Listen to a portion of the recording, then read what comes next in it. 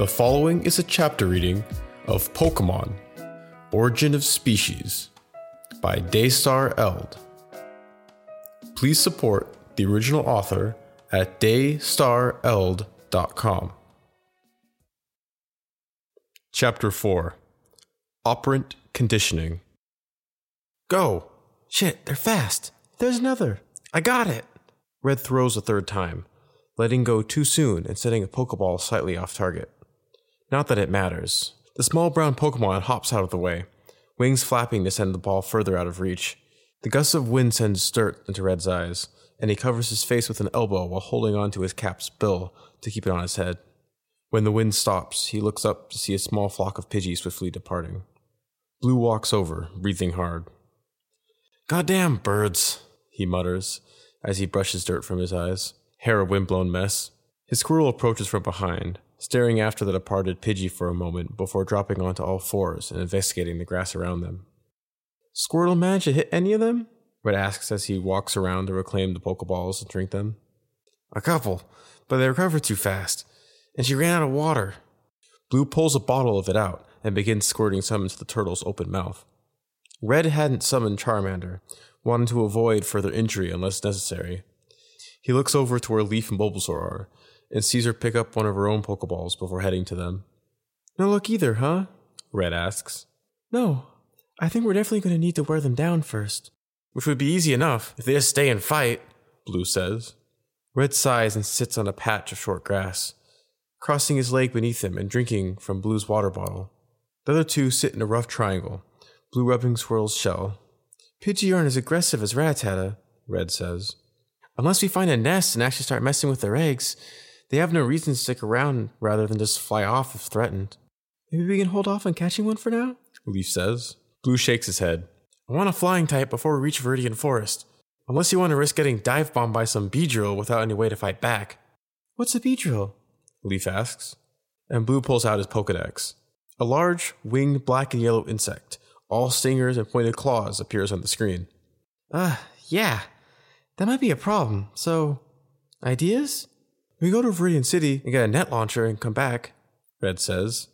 It's one of the items on his eventual wish list of gear, and he looked into some prices online. "They cost $500, but we can rent one for $130 a day." Blue scratches his neck. "That's not bad. How much do you have?" "After buying all my gear, I've got $237 left. You?" "I got about $500 saved up." "I brought $400 for the trip, so we could all pull in to rent one for $43 each, or buy it for $167. So that's an option, but a pricey one," Red says. Blue nods. "I was hoping to save for critical supplies until I can get some winnings for extra cash. Let's make that a plan B.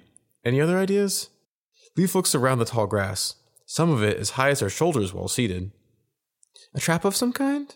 I can hide with Bulbasaur in some tall grass. Maybe try to grab him with vines if it gets close." "That might take hours of waiting," Blue says. "What if we lure them, dig a hole, make a false cover, and put some berries in it?" Red runs his fingers through the grass. "Even if they were heavy enough to break it, they'd just fly out before we got close. I like the berry idea, though. Maybe combine it with leaves? Bulbasaur sits under the trap? Or better yet, we can just find a berry bush to hide him in," Leaf says. They agree, and get to look for a good spot. It isn't hard to find berry bushes, but most of them are stripped of ripe fruit by wild Pokemon. A few Rattata and Pidgey run from the trio as they walk through the tall grass, and eventually they find a berry-laden bush with 3 Rattata around it. They seem willing to stand and fight at first, until Leaf brings Bulbasaur out. They flee before Red can bring out Charmander, and Blue throws a Pokeball at the retreating rodents, missing one by a hair. "Not a word," Blue says. "It's easier when they're knocked out," Red offers with a grin. "Okay, Bulbasaur, in you go." Leaf points at the berry bush. Her Pokemon walks over to it and begins to feed. "No, stop!" Bulbasaur hesitates a moment, then continues. Leaf pulls out a spray bottle out of her pocket and squirts a mist of water in Bulbasaur's face, saying, "Stop!" again. He recoils, blinking in surprise, and looks at his trainer with a mournful sound. "I guess we didn't think this through," Blue says, balancing a spinning Pokeball on one finger. "She's just going to eat the berries when we move away." "Give me a bit and he won't," Leaf says. "This is a good training opportunity." Blue looks skeptical. "You're going to train him not to eat the berries?" Might want to make sure he's full first. It's not too hard. I just have to reward him with something he wants more. Red turns to Leaf, impressed anew.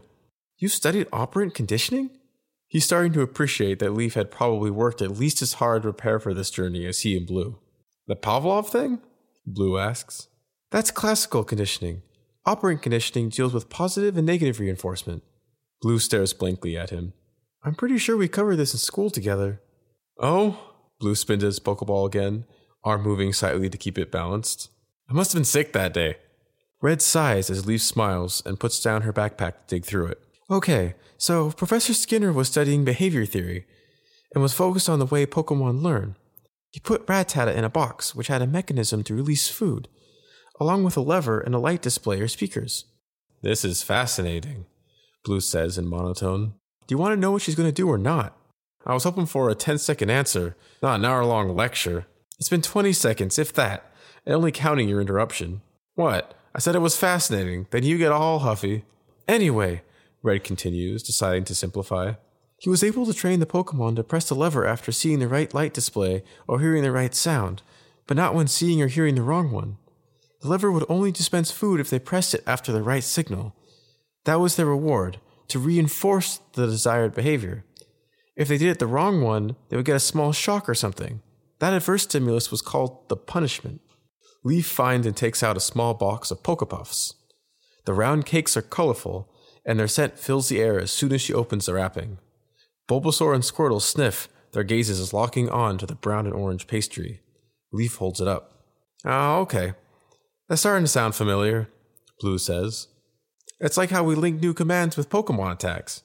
Right, but the principle works with more than just battle commands, Red says. In fact, it works for pretty much anything, and even the least intelligent Pokemon respond to it to some degree. Nor are humans exempt. Red had made the connection to his own learning not to touch a hot stove as a toddler before finding the studies that supported it. According to behavior theory, pretty much all learned behavior is a result of reinforcement and associations. So that water bottle, that's the punishment, Blue says. And the Pokepuff's the reward. Right. The water bottle is a positive punishment because it adds experience to minimize a behavior. Pokepuff is a positive reinforcement because it reinforces the behavior. Positive and negative are used in a technical sense here to mean add or subtract, not to place a subjective judgment on what's being added or subtracted. A negative reinforcement would be a positive experience for a Pokemon because it removes a noxious experience when doing a behavior, which encourages it to do that behavior again. Leaf positions Bulbasaur in front of the bush again and waits until Bulbasaur begins to scratch his neck out for a berry, then says, "Stop!" Bulbasaur hesitates again, and when he resumes reaching for a berry, he gets another spray of mist. It takes another few repetitions of this until Bulbasaur stops reaching for the berries on his own. Isn't this going to make him stop eating berries altogether? Blue asks. It could, with enough reinforcement, Red admits. But she can fine-tune it. Watch. Leaf offers Bulbasaur a berry from her hand, and after a moment, he eats it. He doesn't get squirted, and after she offers him another one, he's faster to eat it, which earns him a scratch behind his ear. The real behavior she's trying to teach him doesn't have to do with berries, but to respond to her saying stop, Red explains.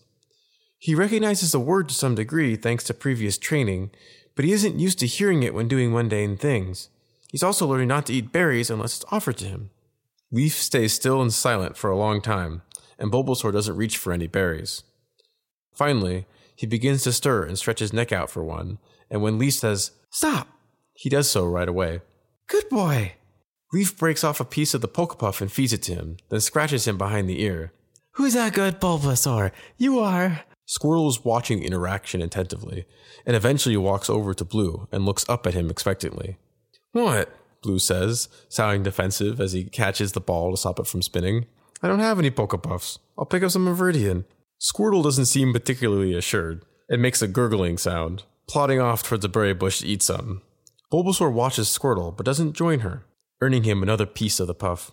By the time the Pokepuff is gone, Bulbasaur is obediently sitting in the middle of the berry bush without reaching for any of them. Part of it might be that he's less hungry, but Red knows the Pokepuffs are designed as treats and aren't particularly filling. Leaf brushes her hands off on her pants. Now we just need to train him to grab anyone that tries to eat the berries. She eyes Squirtle, then Blue, and both trainers speak at the same time. Bulbasaur, bind! Bulbasaur's vines wrap around Squirtle, but have trouble keeping a grip on the smooth shell. Bulbasaur, stop! Squirtle, back up! Blue slowly circles the berry bush with Squirtle, then points to a clump of berries. Eat! Bulbasaur, bind! Squirtle dodges the vines and grabs a mouthful of berries, but has to jump back to avoid them again. When Bulbasaur moves forward to pursue, Leaf tells him to stop, and Bulbasaur does. Good job, Squirtle! Blue rubs the turtle's smooth shell while Leaf feeds Bulbasaur a part of a new Pokebuff, then hands the rest to Blue to feed to Squirtle. Red watches them for a moment, then unclips Charmander Pokeball and looks at its smooth surface. Inside, he knows Charmander's physical state is suspended while his mind is busy with the Pokeball's virtual reality, a pre-programmed experience akin to dreaming. He pulls out his Pokedex and aligns their lens so he can see what Charmander is doing. The screen displays a stadium. Charmander is facing down an assortment of Pokemon, as Red, or rather the recording of him that has been programmed to the Dex at Professor Oak's lab, gives Charmander various commands. It won't make the Pokemon any stronger, but Red knows the virtual training will subconsciously help Charmander become even more used to his instructions and fighting in general. He reclips Charmander to his belt and pulls out his new Rattata's ball. Instead of the more advanced scenario Charmander is experiencing, Rattata isn't facing any foes, but simply learning basic commands. Red watches her tackle a mannequin, then begin biting it as its virtual self instructs her to. This sort of virtual training doesn't form as strong a bond as training in person, and there's less room for creativity or learning for the trainer, but it's a convenient method of allowing virtually anyone to capture and train a Pokemon of their own. Red remembers learning about Pokeball technology at school. Most of the students had just followed the lesson and taken notes at various levels of attention, but Red could barely listen and write at the same time, mind racing with possibilities. He'd finally raise his hand to interrupt the teacher and ask why people couldn't just go into Pokeballs and learn everything through virtual lessons. The class had gone silent, many kids turning to give Red a strange look. People can't go in Pokeballs, dummy, his classmate Becca had said. The teacher had reprimanded her, but then reiterated the well-known point. Pokeballs are for Pokemon. They wouldn't work on people. Red barely paid attention the rest of the day. He never really thought much about the distinction between people and Pokemon, but in those moments it had seemed trivial to him. Surely someday, he thought, they would refine technology to upload humans as data as well. His mind kept coming up with new things, such as a breakthrough that would allow near-instant travel, protection from imminent danger, the ability to stay suspended at the same age for decades and jump ahead in time. Red smiles now, remembering his naivete.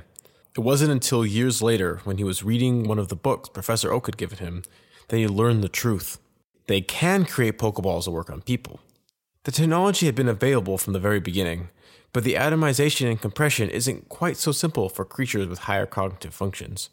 The first humans who had volunteered to be stored in a Pokeball and then reformed had emerged physically healthy, but severely brain damaged.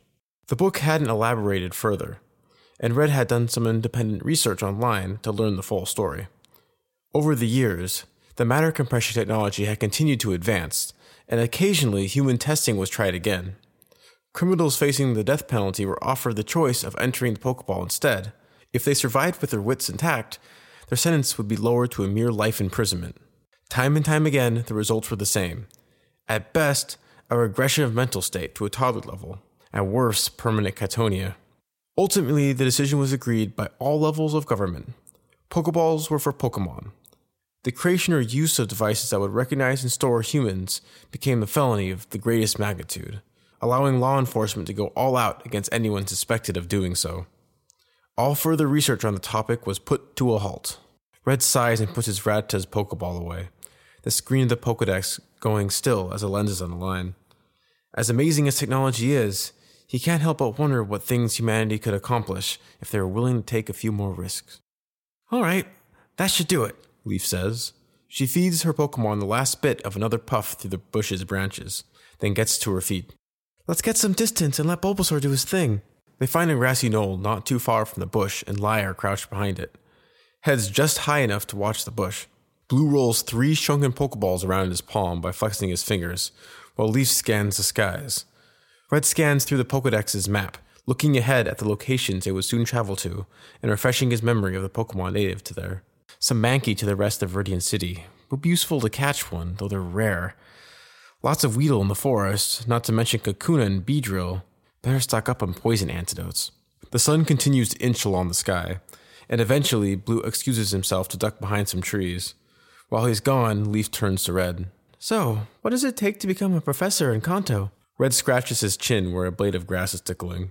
First, to become a registered Pokemon researcher, I need to contribute an independent article based on my observations and experiences with one of my Pokemon. I can submit it through the Pokedex, but I have to wait for it to be peer-reviewed to be accepted. Can it be anything? Red nods.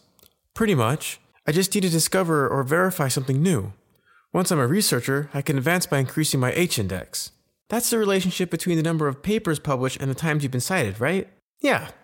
So the more papers I publish, the more chances of being cited by others, but high-quality research will likely shoot my score way up. Once I hit 20, I can become an instructor. At 30, I can apply to become an associate professor and work in the lab under Professor Oak. And then? When you get your own lab? Red shrugs. Could take years. I need to demonstrate knowledge in every major species in the region to apply to become a professor. And once I pass that test, my dissertation has to disprove or overturn a previous theory that has already been established. Leaf gives a low whistle. Every species in the region? That's a lot of work. Yeah, but I can start making money for articles I contribute or review once I'm a researcher, so it's incrementally rewarding along before I reach the end. Do you make a lot? It depends on the discovery, but not generally. The rewards are structured more towards verifying or disproving than submitting. And you weren't able to do any as part of your apprenticeship? Get a head start on it? My work in the lab involved a lot of paperwork and assistance of others with their research, so I got a chance to observe firsthand the proper procedure, format, and standards, which will help a lot when doing my own research and getting it accepted. So to keep publishing papers, you have to study and catch a lot of Pokemon, more than gym leaders have even. Or spend a lot of time with a few dozen, yeah, he smiles. Discovering what new species would put me on the fast track though, so let me know if you spot any. She grins. For cut of the funds, sure. Sounds fair. Look! Leaf points as a Rattata approaches the berry bush, and they watch as it inches closer. Then Leaf yells out, "Bind!" as it begins nibbling at some berries. Bulbasaur's vines whip out and catch the startled Rattata, holding it up off the ground to prevent it from running. Leaf and Red dash to the bush, where the squirming rodent is trying to twist around and bite the vines holding it. Bulbasaur, tackle! The vines slam the Rattata down and unwind just as Bulbasaur rockets out from the bush and tackles it. It tumbles away in a daze, and Leaf's Pokeball quickly scans it, then flies through the air and snaps it up. The lens blinks red, then stills. Nice job, Red says. You trained him really well. Thanks. I used to practice with my mom's Pokemon. Leaf picks her new Rattata up with a grin, then pulls her Pokedex out and registers it. Once it's programmed to her trainer ID, she clips it to her belt, where it will begin the basic training program Red's Rattata is going through. Red brushes his fingers over his own Rattata's ball. At least one of us should nickname ours in case we have to pull them out at the same time. Good idea. I'll try to think of one. Leaf crouches down to rub Bulbasaur's head and feeds him another Pokepuff. Good boy, Bulbasaur. You're such a good boy. They hear running from behind and turn to see Blue, one hand holding up his pants as the other grips a Pokeball. What happened? Did I miss it? He looks around wildly, breathing hard. Leaf and Red glance at each other before collapsing in laughter. Blue blinks at them, then scowls, cheeks darkening as he puts a Pokeball away and finishes zipping and buttoning his pants. Eventually, Red recovers enough to explain, and they retreat to the hill after Leaf instructs Bulbasaur to return to the bushes. So now I'm the only one without a second Pokemon, Blue grumbles as he settles down again. Don't worry, you get the Pidgey for sure, Leaf says. Red grins. Unless you have to go pee again. You did get a chance to finish, right? Leaf buries her laughter in her arms as Blue punches Red in his good shoulder. Then the two begin to roll across the knoll, scuffling. It's only when Leaf catches her breath and tells them they'll scare away the Pokemon that they disengage and flop back down beside her. Red nurses a bruised rib where Blue's niece had caught him, while Blue examines a tear in his sleeve. The clouds drift across the sun, darkening the fields as the wind sends ripples through the grass. Red checks the time, noting that they have another 2 hours of sun left. Plenty to reach Viridian City by nightfall, though only if the Pidgey shows up within the next 30 minutes. It takes 10, though it's not alone. Leaf gives a small gasp, then points. 3 Pidgey wheel in the distance, dipping and looping around each other, steadily making their way closer. Within moments, they land and begin to hop over to the bush. Blue curses and Leaf bites her lower lip. Red's hand falls to his Pokeball. What would the other 2 Pidgey do when Bulbasaur grabs the third? Run or attack? The bushes would provide some cover, but outnumbered the way he is, Bulbasaur might be seriously hurt before they can reach him. Red unclips Charmander's Pokeball, though he doesn't release him yet. At the explosive sound might scare them away. "We'll throw them," he whispers to Leaf. "Bulbasaur will grab one, then Charmander and Squirtle show up. The other two might run for it or get distracted." Blue nods and takes a deep breath. Eyes on the Pidgey. They hop closer, another hop. Then one pecks at the bushes, grabbing a berry. "Bind!" Red leaps to his feet and throws as hard as he can, yelling, "Charmander, go!" As Blue does the same with his Squirtle. The Pokeballs soar through the air as the three Pidgey explode into action, flapping and chirping in alarm as one of them struggles against the vines holding it. Bulbasaur keeps his target from flying away, but the other two are already pecking his vines to free their companion. The rat Pidgey gets his second wing free and begins to flap, lifting itself a bit. Bulbasaur gets dragged from his concealment as he tries to hold on to the Pidgey, and the two free birds immediately shift focus to attack him with their beaks and talons. Red and Blue's Pokeballs hit the ground, bounce, and light flashes as they discharge their contents, sailing back up into the air. Charmander and Squirtle seem a bit disoriented at first from the commotion 5 feet away from them, but quickly shift into combat stances. Squirtle rising her hind legs as Charmander claws extend. "Charmander, scratch!" Red yells as he runs, remembering just in time not to use the fire attack. So inconvenient. "Squirtle, water gun!" Charmander leaps to the nearest Pidgey and begins to claw at it while Squirtle blasts the other with a jet of water. For a second there, Red had been worried Squirtle would hit Charmander, but the turtle continues to shoot jets of water at the unengaged bird as Charmander knocks away the lower one. "Blue, I'm going to let it go. Be ready!" Leaf yells from behind them as they run towards the bush. By the time they reach the scuffle, Blue has a Pokeball in each hand, pressing their buttons to expand them and pointing their lenses at the Pidgeys.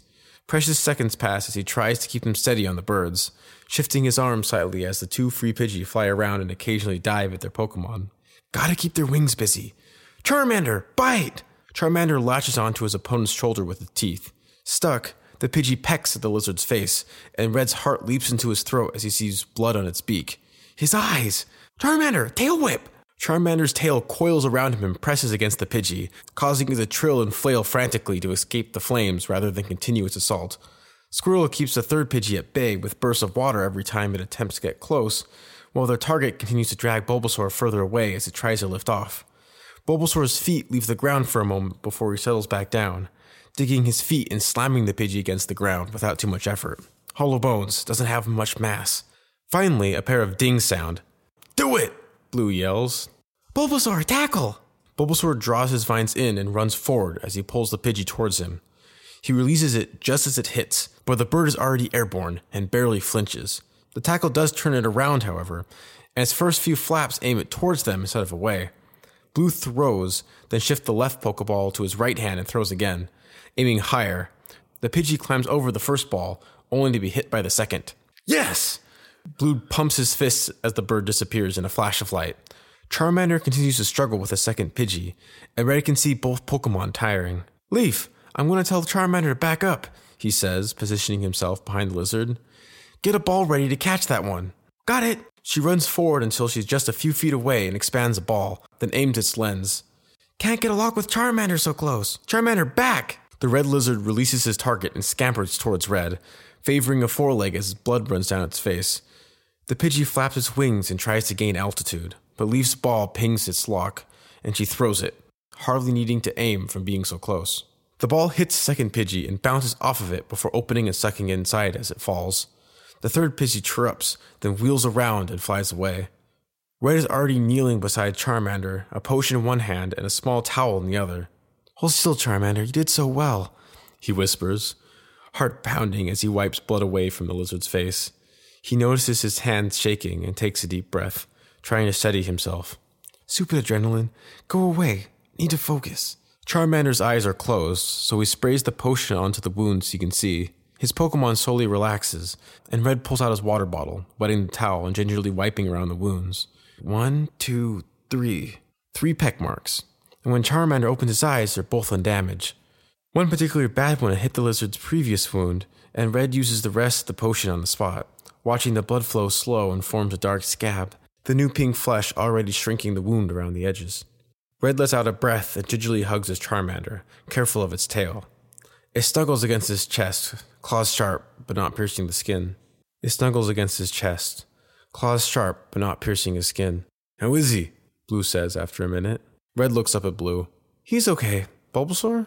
Same, Leaf says, putting her potion bottle away. They got him pretty bad though, and the plant on his back is shredded a bit. I'd like to get him to a Pokemon Center to make sure there's no permanent damage. Yeah. Red slowly disentangles himself from Charmander and feeds him a handful of berries, while Blue retrieves their Pokeballs from the grass.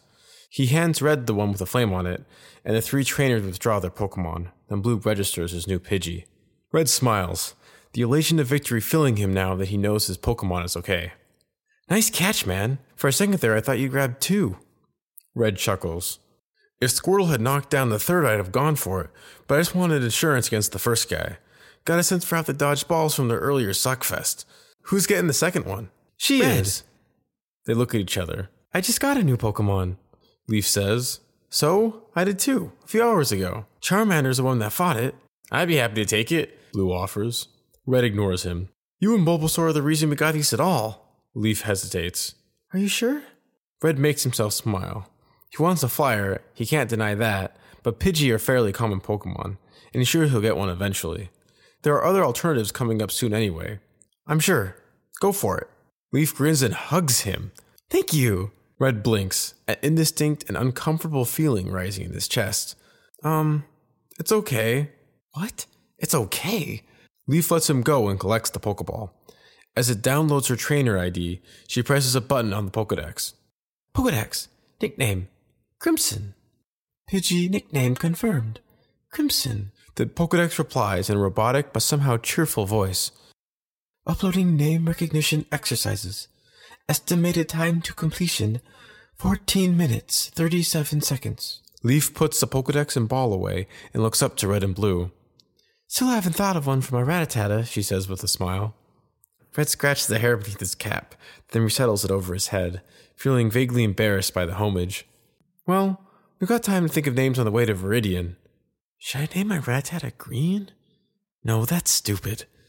They collect their things and walk on as the sun slowly paints the sky red and gold.